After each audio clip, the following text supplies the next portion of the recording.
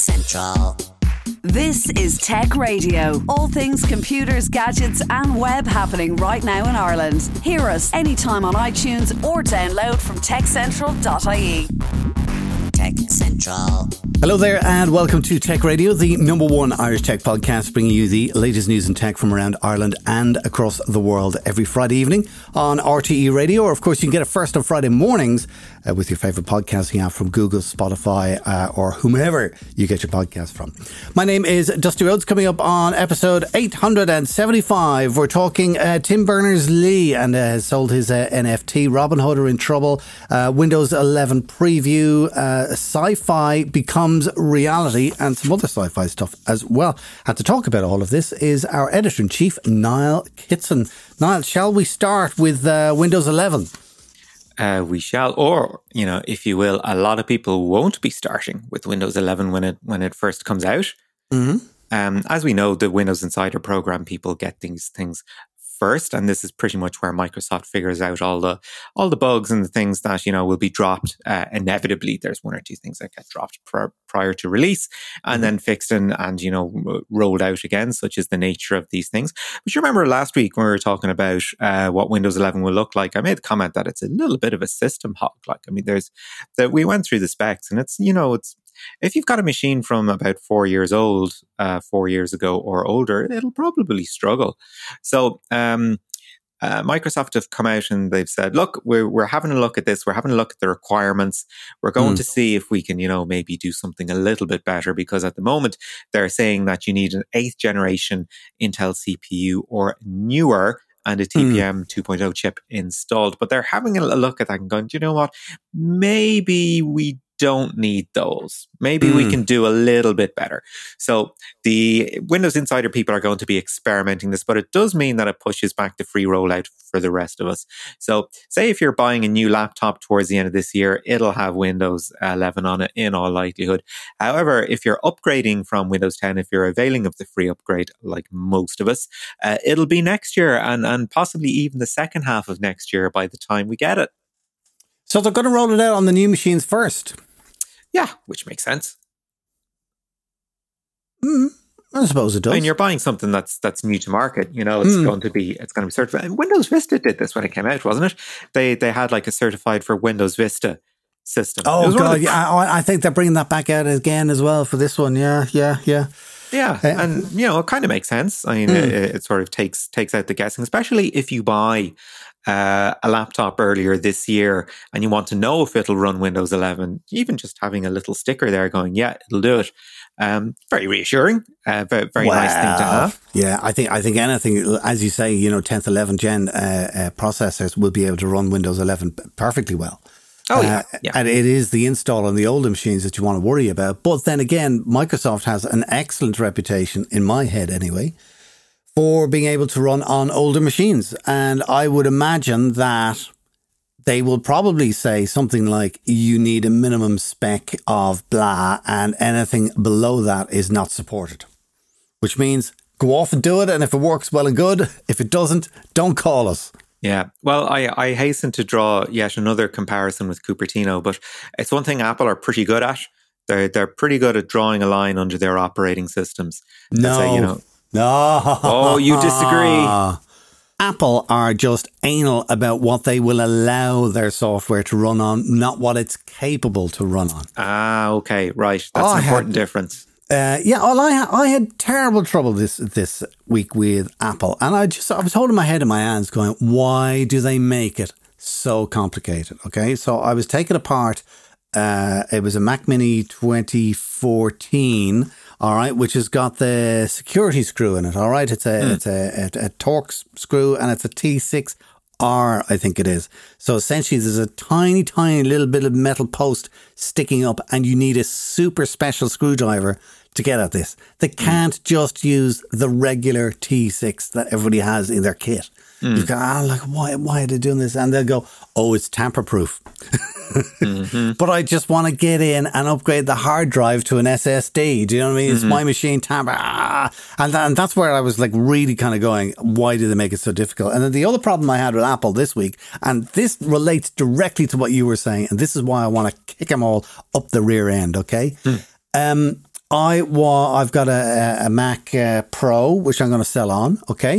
So I said, okay, I think it's a High Sierra is the last OS that it will run. That it's set for, and of course I kept a copy of High Sierra, so I have it there, and I did all of the thing with the USB, whatever, launched the thing, gets it to install it, and it goes, oh, sorry, that file is corrupt. You need to reinstall. So of course, then I go on my Mac Mini, the new one, okay, and I go, I want to download High Sierra, and it goes, won't run on this machine, you can't download it.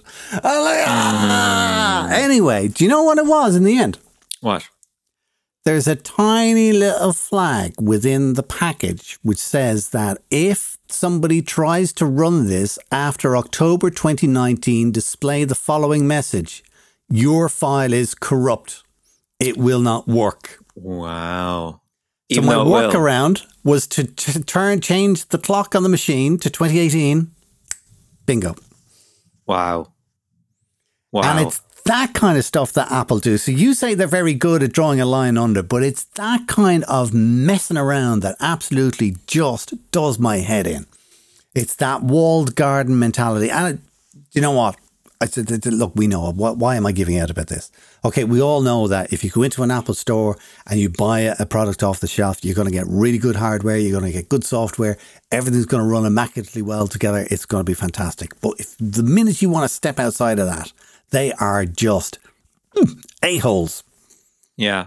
Well, I tell you, that is a really good cautionary tale, I have to say, because I think one time when OS X Line came out, I upgraded immediately, and I wish I hadn't.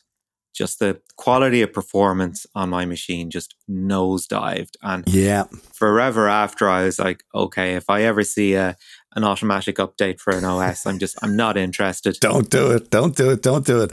There's a reason that you get lots of people in the world who love playing with this stuff, but they always play on a completely separate machine, or they'll set up a sandbox or a virtual machine or something like that, and they do it that way.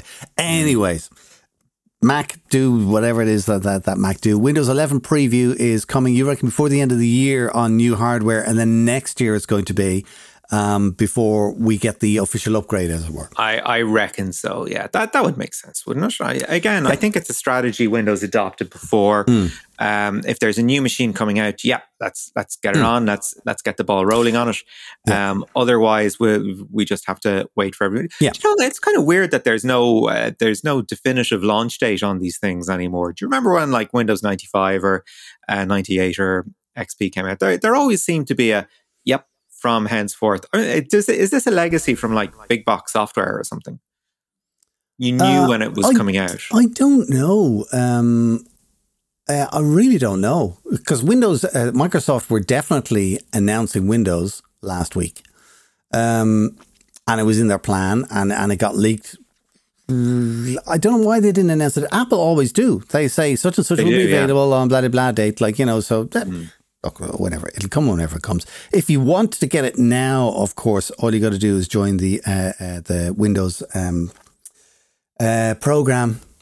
Head's gone blank. Insider program. Thank you very much. You sign up for that using your Windows 10 software, and you're able to download the new version. But there's no warranties or anything like that. And if you mess it up, or if it messes up your machine, well, then it's your own tough. But as I say, if you've got if you want to try it out on an older machine, I'm actually just looking around out of the corner of my eye. I can see a 10-year-old PC there, and I'm going, it's got an i5 processor in it, loads of RAM. It kind of, motors along quite nicely. I might just stick Windows 11 on that. I'll see. Anyway, other news. Okay. Let's see. You did that one. So will I take another one? Absolutely. Okay, Tim Berners-Lee. We were talking about his, he's doing an NFT of the original source code of the World Wide Web. And he auctioned it through Sotheby's. So, right, a picture of the source code behind the World Wide Web from 1989.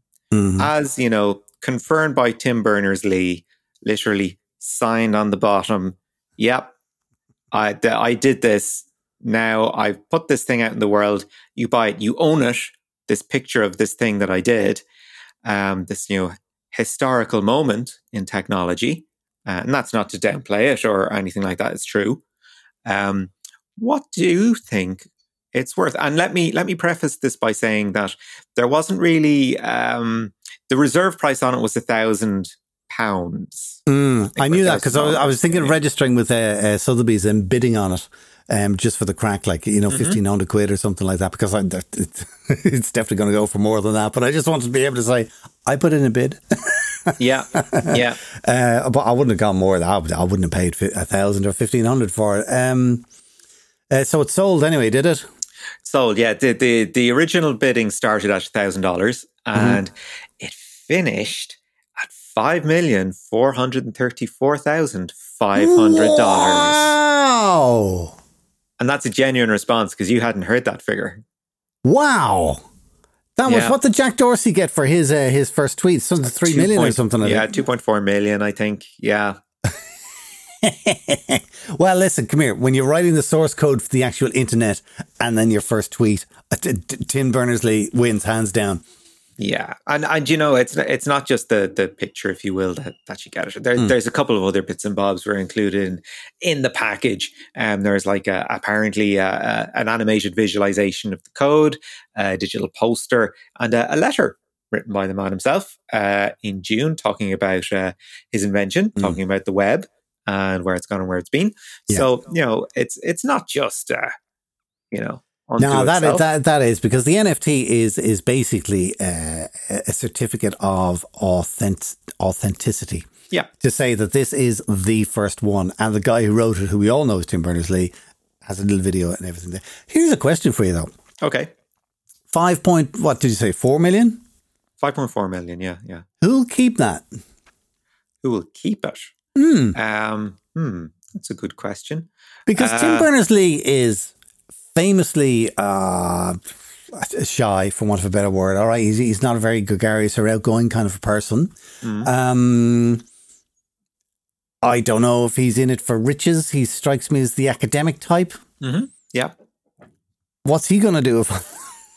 Well, I tell you, I'd say the man is well looked after for life. Maybe. I'd say he was well looked after for life long before this. Maybe he's got a family that he's quite fond of that he wants to look after for a bit. Yeah, maybe. I just thought, what would he do with it? And he deserves every penny of it, and more, absolutely, and more, and a lot more. But it's not that his contribution to the world has vanished or anything.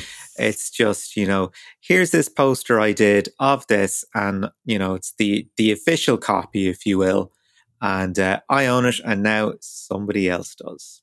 Listen, speaking of money, Robinhood, which seems to be every person's favourite app of choice for investing in the stock market and then giving out because when it doesn't work. And the backstory from what I remember on this, I can't remember if my young fella used Robinhood or used something else. I can't remember. However, the story was that everybody was trading in cryptocurrency and GameStop stock. And when it was going up rapidly and stuff like that, people were literally not able to buy it using their Robinhood trading app because that's what they have. And the money that they have in their account, they weren't able to buy these stocks, which were going up by hundreds of dollars by the minute, apparently. They have paid for the error of their ways now, have Robinhood. They got hit with a massive fine. They got hit with a fine of $70 million by the Financial Industry Regulatory Authority in the States for what the organization described as widespread and significant harm to its customers. Now, I remember this idea of day trading. I first came across it in the mid to late 90s. I think there was a company called Ameritrade. I don't know if they're still around, but it was very much the idea of you can go onto the market for a day, spot something, spend a little, make a little, and go and come back. It's no big thing. You're your own person. You don't need a broker. You don't need anything else. We'll handle it for you. And it was a bit of a disaster. I mean, it didn't catch on. It's the stock market just stayed being its own little thing in the culture and nobody could really understand it. And then, of course, there was the crash and guess what? Nobody actually understood how it worked. So, and then sort of day trading has made a comeback thanks to these apps like Robinhood, because they make it so simple to do it. In the same way that I suppose betting apps have made betting look kind of respectable because they're so easy to use and you don't need to go near a bookie and all this sort of thing. So, you don't need to engage a broker to use one of these apps. And of course, when you're dealing with people's lives and livelihoods, and people that maybe aren't very good with money in the first place, and you're entrusting them to manage their own account, it's maybe not the smartest thing in the world. And if you combine that with a move fast and break things approach to something that's very highly regulated, you're looking for trouble. And that's pretty much what happened. There was an example last year. Apparently, one Robinhood customers thought he was in massive debt to the tune of $750,000 or something like that. But it was an error, and it turned out he was actually in credit because he hadn't something turned on in the back end of the app, and the poor chap ended up taking his own life over it. So it's things like this that it's fine if it's some your Google app or your Facebook or anything like that where No, don't buy that argument. Okay, well, we'll say it's not fine for them, but you're absolutely right. It is not fine for them, and those people shouldn't do it. But you don't have to close down your app or your trading or the system or whatever because people who don't know what they're doing get involved. Well, yeah, that's certainly the libertarian argument for it. Let the market decide, and if you happen to be a fairly stupid person, well, then you're going to lose all your money. Tough. You're going to lose your money. But there's also a duty of care as well, especially when you're cultivating something that is going to have fairly young, fairly uninformed users engaging in a professional market. I think there's definitely a duty of care there. And also, you look at what they call sort of the meme stocks, like the GameStops, and I think Lowe's Cinema Chain was another one that benefited just by people leaping onto these things and really stuffing people that were short selling these stocks. Making them lose an awful lot of money. Because short selling, it's basically a bet that a stock is going to go down, isn't it? But when you have people jumping onto sort of stocks that are under pressure and ends up pushing up the value, you have people that are short selling and end up losing their money. And there's not an awful lot of sympathy for people that try to short sell anyway. I mean, you're basically relying on the fact that a company isn't going to do well and is potentially going to have to, lay people off or something like that. So I get that. I get sort of the meme stock movement, the things that are organized on Reddit, and they're one day wonders and it's very entertaining and yada yada kind of a thing. But when you get into things where problems in the app, technical problems in the app, lead to people not being aware of what they're using or the way in which they're using it or the extent to which they're in the hole or doing well, things like that. If a system works well and it's telling you this stuff, well, that's one thing. If a system is working poorly and it's telling you that. And enough of the stock market, and back to tech and sci-fi becoming reality. Great story this week. All right. A guy over in Slovakia has invented a flying car. Now, is this a car that, the doors come off and it turns into like a jet? Does it function as both? Yes, it does. Okay. And what he's been trialing it. And then this week, the big thing was that he took off from one town in Slovakia, flew 35 minutes to a second city, landed on a runway. Okay. Then literally the wings retracted into the car. All right. And he was able to drive on the road to his home. That is amazing. And for anyone that grew up in the 80s, that is basically Mask. If you probably don't remember this, but Mask, a line of toys that rode in on sort of the trail of Transformers that, you can be either this or this, right? Yeah. Whereas where Transformers were fairly convincing, okay, it's a plane and now it's a robot. Mask was like, okay, this is a car, but if you do this to the doors and if you pull this out, it can fly, but it looks nothing like a plane. Yeah. It was a bit weird looking, but it's one of those things where, I was watching the video of it and I went, do you know what? would love to, after I die, come back in 100 years' time and I will see that perfected. Yeah. That would be really interesting to see. It would be really interesting to see. It'll be full Blade Runner.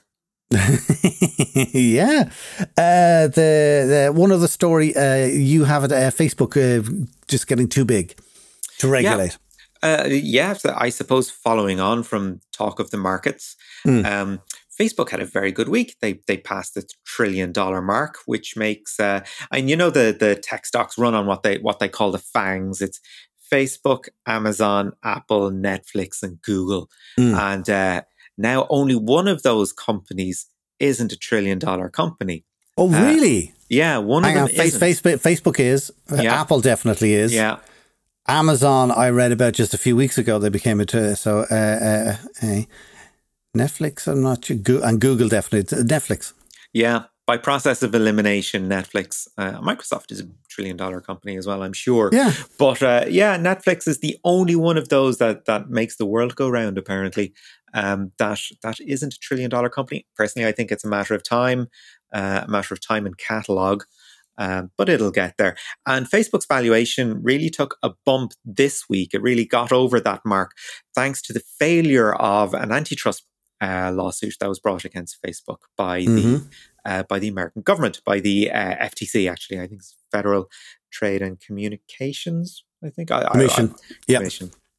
They took an antitrust complaint against Facebook, basically for being too big. That you have... you've got what? Facebook, your core thing, which has been around since 2005. 2012, you were allowed to get Instagram. 2014, you were allowed to get WhatsApp. And now you're too big. Who knew these things would become so popular? You've effectively got, if you want to get into the social media market, if you want to sign up for a social media account, there's effectively something owned by Facebook and Twitter.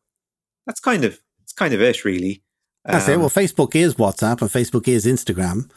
Yeah. Twitter's kind of independent. Twitter is independent, but it's its own thing. It's something separate. So it basically means if you want to do social media, you in the West, you have to do Facebook. In one form or another, and it's not right. However, a judge in the District of Columbia tossed the suit and saying, "Look, you had an opportunity in 2012 with Instagram. You had an opportunity in 2014 with WhatsApp, and there was nothing wrong with Facebook then, even though all these services were on the grow. So guess what? This combined entity, you allowed it to happen. So we're not going to do anything with it." Who's saying that? This is, let's see, I'll get the Is it the authorities are saying that, or somebody said it to the FCC?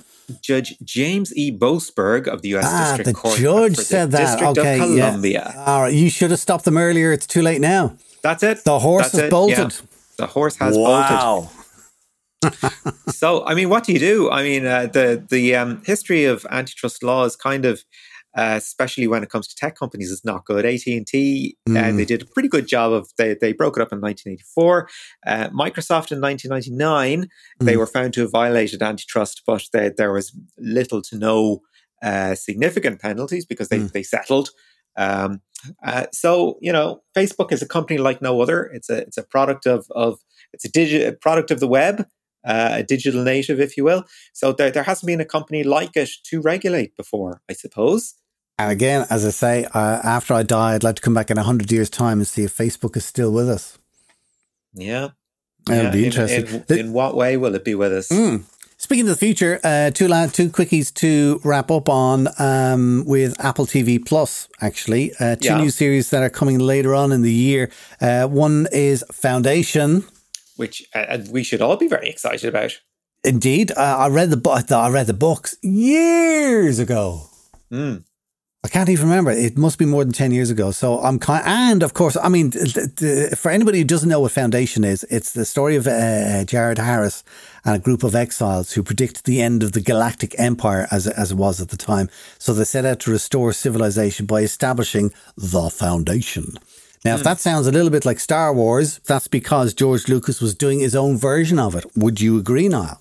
That's kind of interesting. Do you think? If you're thinking, okay, the Empire, yeah, and what was the name of the character? Is Harry Seldon.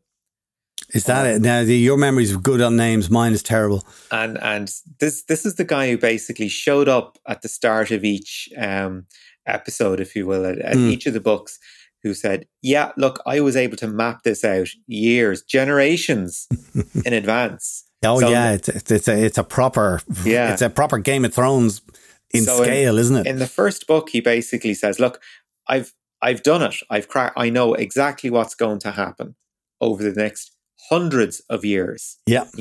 Generations in time. This is what's going to happen. And he maps things out. And each book starts with him going, it's okay, I saw this. Yeah. So, and there's 3 books at the start. It went on. Other people did extensions of it in the 80s, but the original trilogy was groundbreaking. Absolute classic. Classic. It's going to be on Apple TV. It's done by the people who produced Man of Steel and something else. The promo looks fantastic. I'm sure you'll get it on YouTube if you have it. Absolutely epic. The only thing is that they're going to do 10 episodes, dropping 1 weekly starting in September. Another reason for me to hate Apple.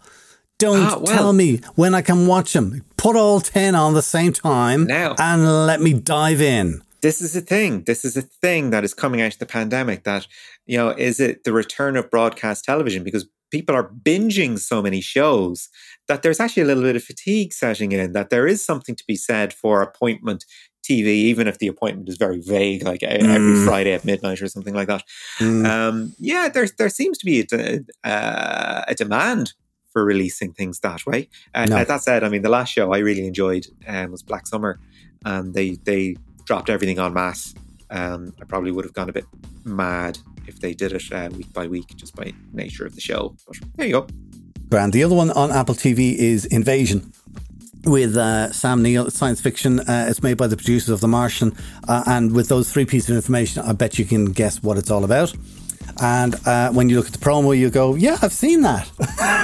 A couple of times before. But we'll have a look at it anyway. It's just another way of doing the same old thing. Listen, let's wrap it up for there. Niall, thanks for chatting about the news in tech this week, as always. Remember, we do keep you up to date daily on all things tech with hourly updates and daily newsletters, which you can grab for free at techcentral.ie. For now, though, from myself, Dusty, and from Niall, thanks for listening and have a great weekend.